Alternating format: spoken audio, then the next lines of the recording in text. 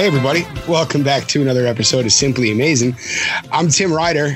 Jacob Resnick's back. We have quite a bit on the docket. I think the Mets getting swept in Atlanta this weekend is probably the last of our topics for today. Of course, if everybody was watching, we're recording. It's like 10 after 5 on Sunday afternoon. So this is all real fresh. Yoenis Cespedes has opted out of the season. It took some tooth pulling, but we eventually got to that point on Sunday afternoon after the game. Hey, Jacob. Thanks again for coming on. I'm sorry. I kind of got carried away. It's a wild situation. And not even to mention what's going on the field. But yet again, there's something off the field that is distracting from what's going on the field. And you could certainly point fingers and say that people on both sides messed up. But we'll get into it and kind of try to figure out just what the heck is going on. Yeah. And I think Sunday just started off on a strange foot. Two Mets pitchers who were designated for assignment in recent days, Tyler Bassler and Jordan Humphreys, both found new homes on Sunday, which, there were portions of the fan base decrying that, portion saying, oh, well, he was DFA'd already. As Jacob kind of got into on last week's show, that's not entirely the case. These guys were DFA'd with, Jacob's going to get into that in a second. In any case, both Humphreys in San Francisco and Bassler in Pittsburgh have found new homes. The Mets got back Billy Hamilton in the Humphreys deal, and they got back exciting young player named Cash Considerations in the in the Bassler deal. So hopefully that pans out. But Jacob, I know you like I said, you spoke briefly about it last week. How did the Mets get to this point where they end up with two less prospects in their system, two promising arms, not top flight, but two promising arms, and are gone from the system, and they really have nothing to show for it? How do you justify that? Not you, but how does the team justify that? Of course, yeah. Jacob, I want you to answer for this front office now. Yeah. If only I was in the position to be making these moves. But yeah, I talked about it a little bit the last time I was on. I felt compelled the other night to write a much longer article that kind of spelled everything out on paper or on the screen. Basically, you just in managing your 40-man roster, you need to have a sizable middle class, for lack of a better term. You want as big of a pool of guys that you like, but don't mind, having to designate for assignment or cut off the roster in order to add, a new player when you need him. The Mets, quote unquote, middle class on their 40-man roster is probably two or three players, or it was going into the season. It's probably smaller than that now. And that led to them having to dip into the prospects in terms of cutting these guys who they needed to cut to add. It's not like they were adding these big acquisitions. It was, Jake Marisnick went down. They had to add Ryan Cordell, and Ryan Cordell was not on the 40-man roster, so they had to make room for him. Eduardo Nunez goes down. They need to add Brian Dozier. He's not on the 40-man roster, so they had to make room for him as well. So they entered the offseason with these prospects, the Jordan Humphreys, the Thomas Szapucki, Ali Sanchez, Andres Jimenez, who coming into the normal 2020 season didn't look like they would have any, impact in the major leagues, anytime soon. But they were still on the roster. They were still prospects that you want in your organization. They were just on the 40 because you were protecting them from the Rule 5 draft. So, but unfortunately, because of tons of injuries, and they weren't the big injuries. Syndergaard had Tommy John surgery. He was put on the 45-day, formerly 60-day injured list. That cleared a spot on the roster. But these were kind of nicks and dings, like the Gazelman triceps injury and the Stroman, calf tear that's not supposed to keep him out that long. Walker Lockett going on the injured list with a strained back, so these weren't guys that you were going to put on the 45-day injured list to clear a roster spot. So they had to dip into, guys like Bachelor who have looked promising, but just haven't been able to figure it out, but could have. The thing with Bachelor is frustrating because he never ended up pitching in the major leagues in the Jeremy Hefner era of being the Mets pitching coach. So, I felt like maybe he would have had a chance to turn it around with Hefner and a more, analytic and pitching philosophy, or more forward-thinking pitching philosophy that would have lended itself to Bachelor's skill sets. And then you ended up having to cut Humphries. And all of this kind of could have been avoided had they just, not all of it, but maybe some of it could have been avoided had they just, admitted their losses on Jed Lowry and moved him to the 45-day injured list. They finally did that today. If they had done that instead of cutting Humphries, they wouldn't have lost one of their, highly regarded pitching prospects. So kind of questionable roster management.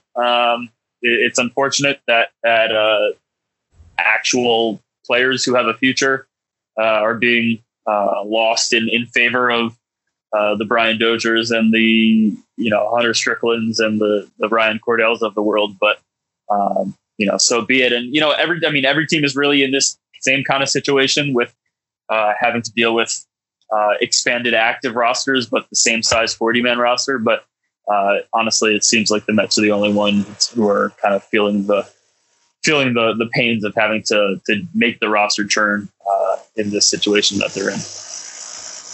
Well, yeah. And, a little bit of foresight just would have probably been prudent here.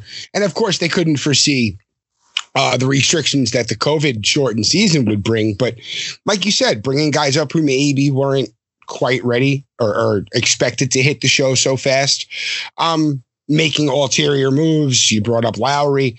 It would have served him a little bit better. And it's a shame because you have a guy like Humphries who missed so much time, worked his way all the way back, excelled against the best prospects in baseball last fall, like a sub-1 ERA in the Arizona Fall League and a handful of appearances. But still, that's encouraging. And I'm sure we've seen the Matthew Brownstein interviewed John Updike, who was the scout who found Humphries, I believe. I might, if I'm speaking wrong on that, I apologize.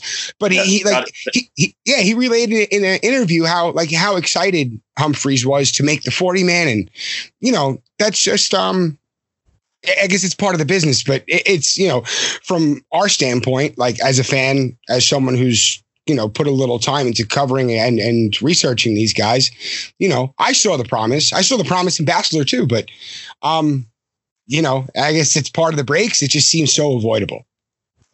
Absolutely. And, they've been adding these, back fourth and fifth outfielders and giving up prospects. I mean, you think all the way back to the Keon Broxton trade. Yeah. Where, they didn't give up top tier prospects, but they gave up prospects. They gave up their 4th round pick from the previous summer, Adam Hill. Then you had the Jake Marisnick trade over the offseason. He's been hurt. They actually pushed him.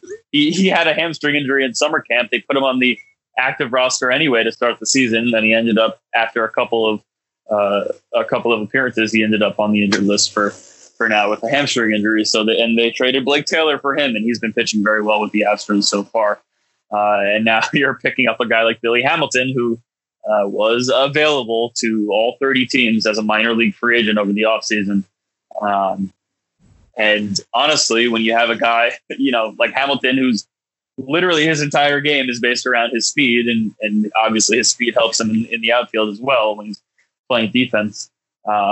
You have a guy like Danesh Fargas at the alternate site in Brooklyn, who's, I guess, a poor man's Billy Hamilton. If Billy Hamilton is a rich man's Danesh Fargas, I don't know. They feel like the same. They feel like the same player to me. So, it's not an exciting addition by any means. We'll see if he even ends up making the team at any point.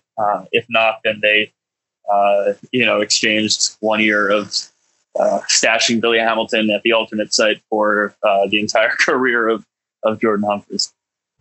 Yeah. And then to, I guess, to lead into the game, now it turns out that the Mets have to, and they have other outfielders available to them, but now they got to fill Cespedes' spot with presumably a Billy Hamilton. And, and in a vacuum, I'm going to jump to Cespedes real quick. In a vacuum, without Cespedes, you can kind of make this lineup work. There's a little more at bats for Dom to be had. There's more at bats for JD to be had. Maybe a little more stability in where you're going to stick these guys. I kind of liked what they went out there with on Sunday. Dom in left field, JD in the DH spot. Dom's defense probably isn't much worse than JD's, and to have both their bats in the lineup is a plus. But I know we just talked about foresight, but so Cespedes out and the whole storm that came with that. I'm trying to figure out how to approach this, Jacob. This is all for the listeners. This is all very new. So very new. We're going on very little information. Yeah. So just, optics alone. Brody Van Wagenen released a statement during the game. I want to say maybe the third inning. First inning. No, first inning. Okay. First inning. Second inning, something like that. It was very early. Broke into a live game and had the booth announce and had every beat announcer, every beat writer announce pretty much simultaneously that Cespedes was nowhere to be found, didn't report to work today, yada, yada, yada. Of course, naturally the fan base and on Twitter and stuff like that, everyone became concerned and with justification, to give us a statement like that where someone's presumably missing. Everyone, of course, jumped to Cespedes' safety. And then, miraculously, without talking to the player, presumably, of course, the Mets released a statement that they have no reason to believe that Cespedes' safety is in question, which is reassuring, but it's a little puzzling as to how they got that information if they didn't talk to him. Rumors started spilling out onto Twitter. I guess just a Twitter buddy, Rich McLeod, tweeted out that he had heard from sources or whispers that Cespedes was opting out. And this was probably in the fourth or fifth inning. Jacob, the peculiar nature of the timeline here it's a little boggling. I myself included, some folks have turned to a more nefarious kind of plot. I'm trying to hold back from doing that because we don't have information, but in all fairness, this doesn't look great, right? I'm not crazy. No, it doesn't. Okay. And Cespedes was not in the lineup today. And there was no reason. I mean, Luis Rojas had said before the game that he just was giving him a day off. There was no reason to believe that anything was wrong. He was even asked if there was anything wrong, and he said there wasn't. Rojas obviously did not know the situation. That's what he said after the game. So I'm not blaming him for saying that there was nothing wrong with him. But there was no reason for it going into the game for anyone to believe that there was anything wrong with Cespedes. No one was questioning where he was. No one had pointed out that he wasn't there. So coming out with the statement just didn't really seem like it was necessary. I mean, maybe they wanted to get out ahead of reporters with anonymously sourced reports or something like that. I don't know, but just coming out with that statement just seems like it caused panic for no reason. Everyone went straight to the worst. But actually, some people went straight for the jokes, which I thought was in absolutely terrible taste, considering what we didn't know. But when the statement reads, he did not reach out to management with any explanation for his absence. our attempts to contact him have been unsuccessful. I mean, you are thinking, oh my God, this guy's missing. Is he in danger? This is a real human person who's missing, and his job can't get in contact with him. So yeah, I thought it was very peculiar, and like you mentioned, the follow up. How do they know that he's not in danger if they haven't been able to get in contact with him? And if they did know why he wasn't in danger, why didn't you just say that during the game? I guess I don't know. It was just kind of a wildly unfolding Mets PR thing that's happened plenty of times before. Yeah, and what struck me is that. All right, so let's just assume that Cespedes was missing, as the first statement kind of alluded to.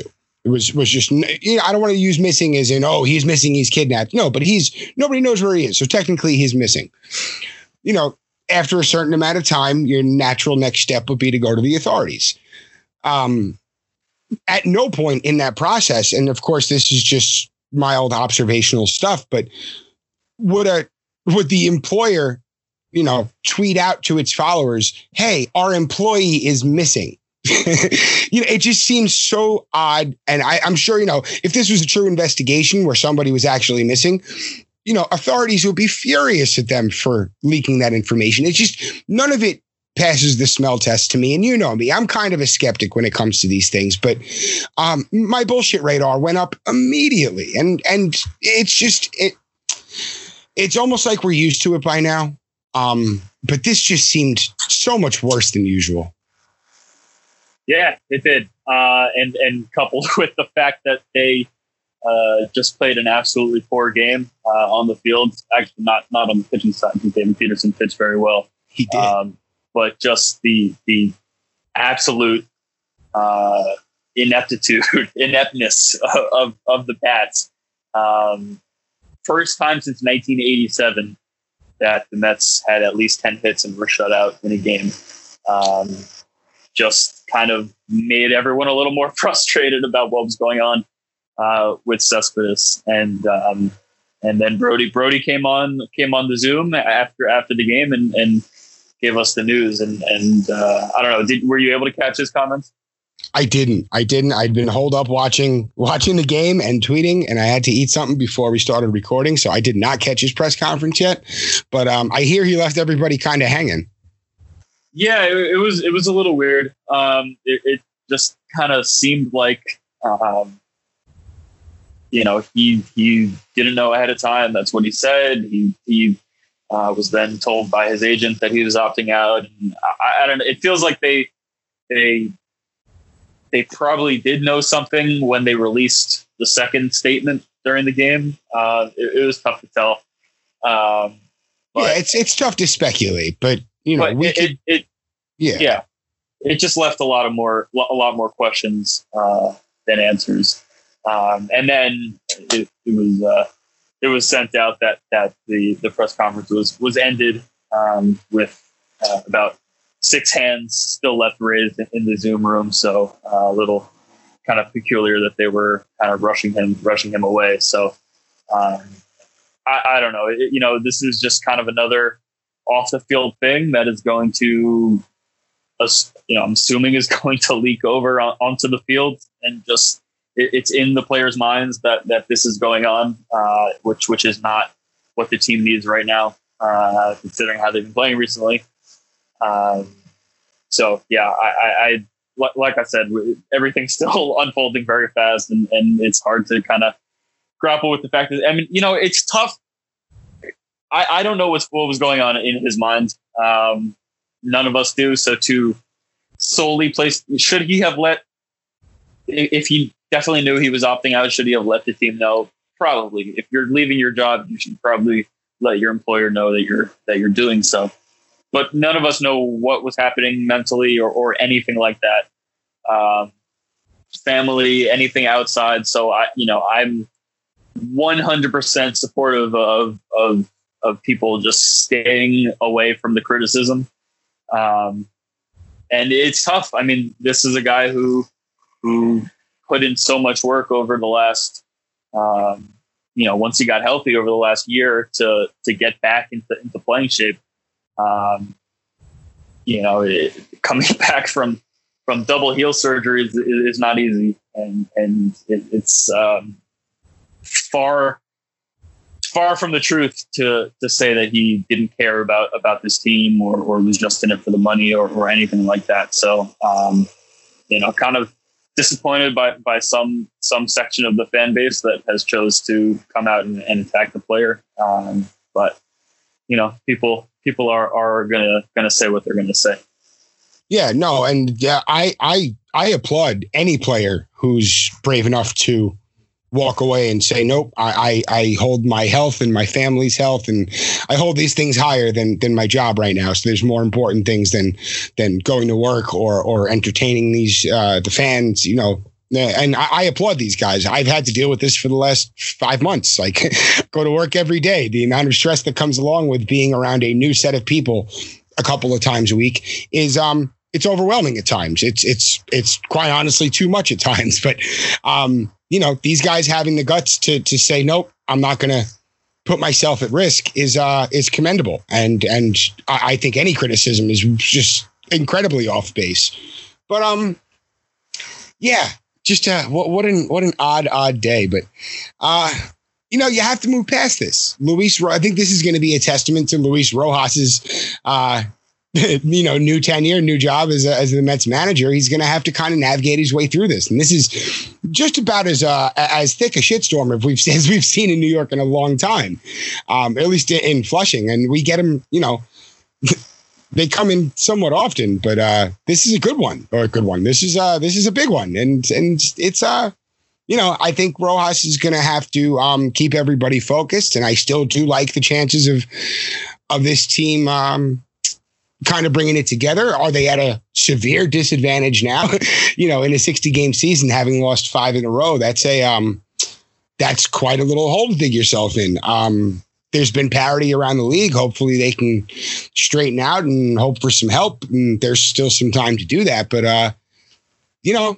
let's do it on the field. Let's, when things are good on the field, everything else kind of seems just to melt away. So, guys just have to turn it around. I know McNeil's been finding his way. I don't even know. I know after his first hit today, he was 9 for his last 20, which is, I'm going to check my notes, but I think that's good. Davis is hitting. He kept on hitting today. I'm sorry, go ahead. No, I was just going to say Cano's hitting. Cano's. Who would have thought that Robbie Cano would be flirting with 400 week into the season? Yeah, I mean, I think the bar is very low for being the best hitter on the Mets right now. But, certainly have to commend what he's doing. But, luckily they have a certain 2-time Cy Young Award winner on the mound tomorrow, or today when the listeners are getting this one. So, hopefully you put your trust in DeGrom to kind of put a stop to this and kind of get them back on, leaving a series with a win, get them back in the confidence. Cause it just doesn't feel like there's a lot of confidence right now. Just how everyone's kind of sounded in these post-game interviews. They just sound kind of tired and beat up. And you've seen Alonso banging his bat and helmet in the dugout, just looks very frustrated. And they just kind of need to keep pushing through it. The true talent, we've said it all along, the true talent level of this team is too great for them to keep sliding like this. Bullpen maybe worries me a little more than the hitters and the starting pitching, but again, true talent level, they're gonna teeter back into straightening this thing out, hopefully sooner rather than later. Yeah, you have to think so. And there's been encouraging performances. And like you said before, Peterson's looked very good.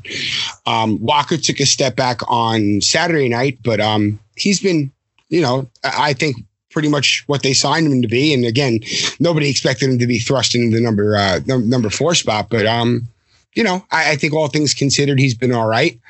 I'd love to see Porcello get himself straightened out. And I know it looks like he's been very hard on himself. So hopefully that gets itself worked out. But, like you said, there's just too much talent here for things to just keep on going awry. And, you got to hope that these distractions aren't, affecting what's going on the field too much. But, something like Sunday where, that's about a must-win game as you can get, a week plus into the season. They seemed flat. I mean, they left 15 men on base on Sunday. That's, you're not going to win games. And this is going back to the loss against the Red Sox. That was Tuesday night, I want to say. They left 11 on base. And that's just, it's unacceptable, especially with the firepower on this up and down this lineup. Yeah. I mean, guys have kind of shown the flashes throughout the year, but no one's kind of gotten on that consistent trend yet. And of course, if this was a 162 game season, no one would be panicking right now. But we are. I mean, I don't know. Are you panicking? I'm not panicking right now. The way you said it makes it sound like you're totally panicking. I don't know. Are you panicking? I'm not panicking. No, it's concerning. I'm starting to prepare myself for a shit season, but I'm really, I'm holding out hope. We'll leave it at that, which is kind of my MO. But it's wild to have hopes dashed so fast. You're just not used to this in a baseball season. Like we just started, everyone's excited to go, and boom, we're a week in, and they're just stinking up the joint.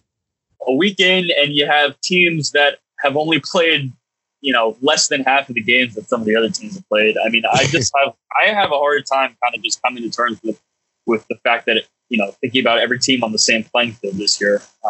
It's just kind of crazy to think that this season is still going. And I'm just kind of expecting, things to just pause at some point, which makes it kind of hard to focus in on every Mets game every night because you've got these other teams that are struggling with non-baseball issues that can't even play. Right now, the Marlins are 2-1 and they're in second place in the division.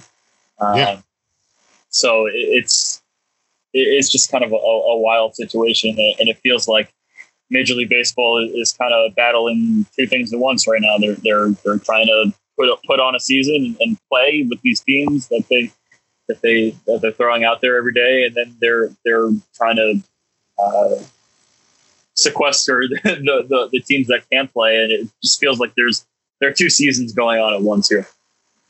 Yeah, no, and the amount of unknowns that are still so prevalent. And I know on Sunday afternoon, evening, we started hearing about more bad news potentially coming out of St. Louis. And this is going to be an ongoing thing. And I think the 7-inning doubleheaders that they've now adopted, I think those are going to be put to very good use before the end of the regular season. And I do think that they're going to get through the season, not without its hiccups, of course, but and hopefully not without any actual serious illness. But everyone seems dedicated, and that's from the top down to the players, down to the staff, who's, these are regular people putting themselves at risk. These aren't millionaires. These are just regular people with regular jobs going in every day to help, keep the train moving. I think those are the heroes, but everyone seems really, really dead set on keeping this going. And I think we're going to continue to see players opting out because, as I was mentioning earlier, that stress, it eats at you. It's not an easy thing to deal with. And, you have a young player. I don't know if you saw Isan Diaz from the Marlins. He's 200 something plate appearances into his career. Just exceeded his rookie limits last year, and he opted out on Saturday. Think about all the pitchers that have been claimed by the Marlins on waivers.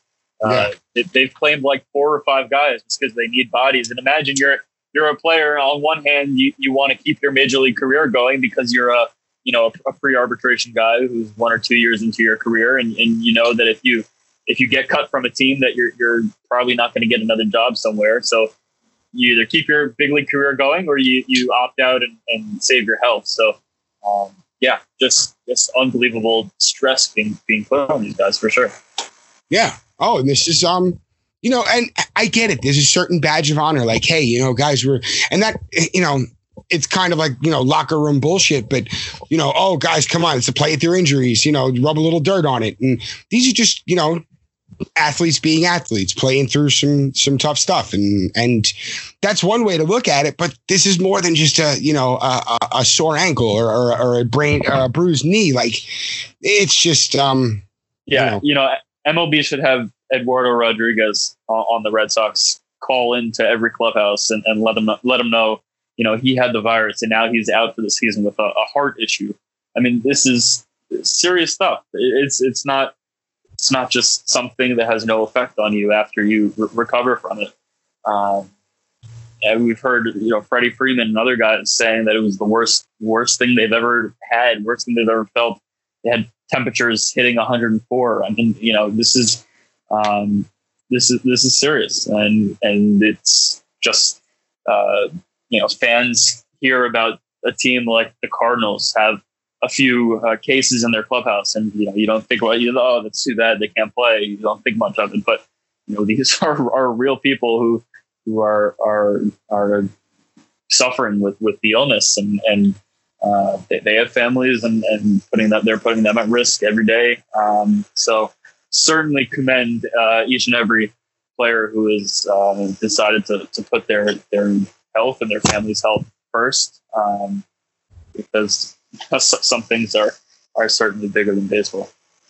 Oh, definitely. But, as a fan, it's certainly not terrible to be able to turn on the TV and watch baseball at any point. This is, it's great in that respect, but it doesn't sound like you are either, but I'm not the one to just take this kind of uncertainty and lock it away. I can't stop, I can't ignore that. And it seems like a lot of people are kind of like-minded in that respect. And, just like we said, we gotta hope for the best. And as far as what's going on here in Flushing, I don't think we have any way to explain it right now. Like you were saying, it's still very early. We don't have information. It certainly didn't look great, but just kind of got to roll with the punches. Absolutely. We're approaching the point in the season where you're kind of past the first week getting the kinks out kind of thing. So it's going to be important for guys to just start getting into their groove. One series against the Braves, one series against the Red Sox. Okay, guys are start the season, 2 for 15 or whatever. But once you're getting over 50, 60, 70 plate appearances, getting 3-4 starts into your season, you should be locked and loaded. So hopefully, Luis Rojas has what it takes to keep this team on track. I don't really have anything to say otherwise, or that would say that he would not be able to keep the team on track. But certainly stuff like the whole Cespedes debacle certainly could have an impact on the field, in the clubhouse. I mean, we saw just now that I think it was Bob Nightingale, so take it with however many grains of salt you need. That's mentioned that there was a unnamed Mets player who said that Cespedes was disgruntled. So, I don't know if there was any rifts in the clubhouse or anything like that. So, just kind of hoping that everyone realizes that they have one task, and that's to, all right, I'd say 2 tasks, is to keep each other safe and to go out there and try to win baseball games. I hadn't seen that Nightingale quote yet, and now that's stuck in my head. See, and let me make this very, very clear that I'm speaking for only myself when I say this. That just sounds like fucking bullshit to me. It does. The unnamed player, and that could be coming from a number of places, any number of baseball writers that you or me or anybody might be familiar with. I'm not going to name names, but that just seems like such horse shit. An unnamed player since he was disgruntled. Oh, right. I bet you that unnamed player rhymes with Schmef Schmilpon too. I'm sorry. I'm getting worked up, Jacob. My apologies. No, there's days like it's days like these that just kind of make you laugh and stick up your fist to your father and ask him why he made you a Mets fan. So, I wouldn't trade it for anything, pal. I swear I wouldn't. This makes us stronger. Absolutely. Oh, that World Series is going to be so good. I swear, when in 2035, it's going to be so much fun. Oh, I was going to say something like 2063 or something. No, let's, we can't suffer that long. Can't happen. Yeah. Give us a solid 60, 70 year gap and we'll be all right. For sure. All right. Jacob, you excited that basketball's back? You've been watching? Yeah, I've been watching the Lakers when they're on. I guess it's probably a good thing the Knicks were not invited because no one really needed to see Bobby Portis play any more minutes than he already had this season. So it's exciting. It's weird. Probably weirder than the baseball games without fans because this is like a different environment in the arena that they're playing on with the NBA logo in the middle of the court. It just seems very weird. I can't even imagine what the playoffs are going to be like just because the fan intensity is so much of what makes the playoffs what they are. But props to the NBA for everything they're doing on social justice. Props to the NBA for seemingly eliminating all virus cases within their bubble. The NBA and the NHL have really done a fantastic job with their setup. So, it's just really nice to have sports back in general. But it's also nice to have sports that are understanding that there are bigger things going on, and they're certainly not, shying away from it completely and recognizing what the bigger picture is. Yeah, no, I think the other leagues have kind of put safety as a priority, and that's not to say MLB isn't ignoring safety, but it almost feels like it's not as high on the list as it should be, and that's that's disappointing. But just we'll say it again, hope for the best, and in the meantime, I'll watch my Islanders, win the next 19 of 20 games and win a Stanley Cup. Yeah, man. I'll watch hockey. I'm not super into any one team. I'll watch it. I watched the Rangers' first game, but I'm sure you're just happy to have maybe something else besides the Mets to watch now going forward.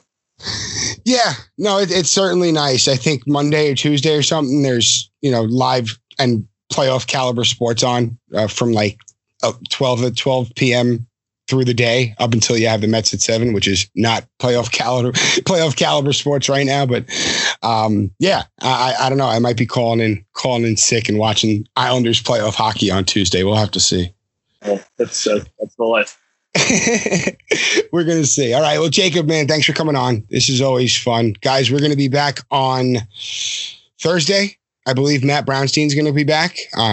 Welcome him back. And also, before we go, we got to wish our producer, Andrew Claudio, a very happy birthday. Hey.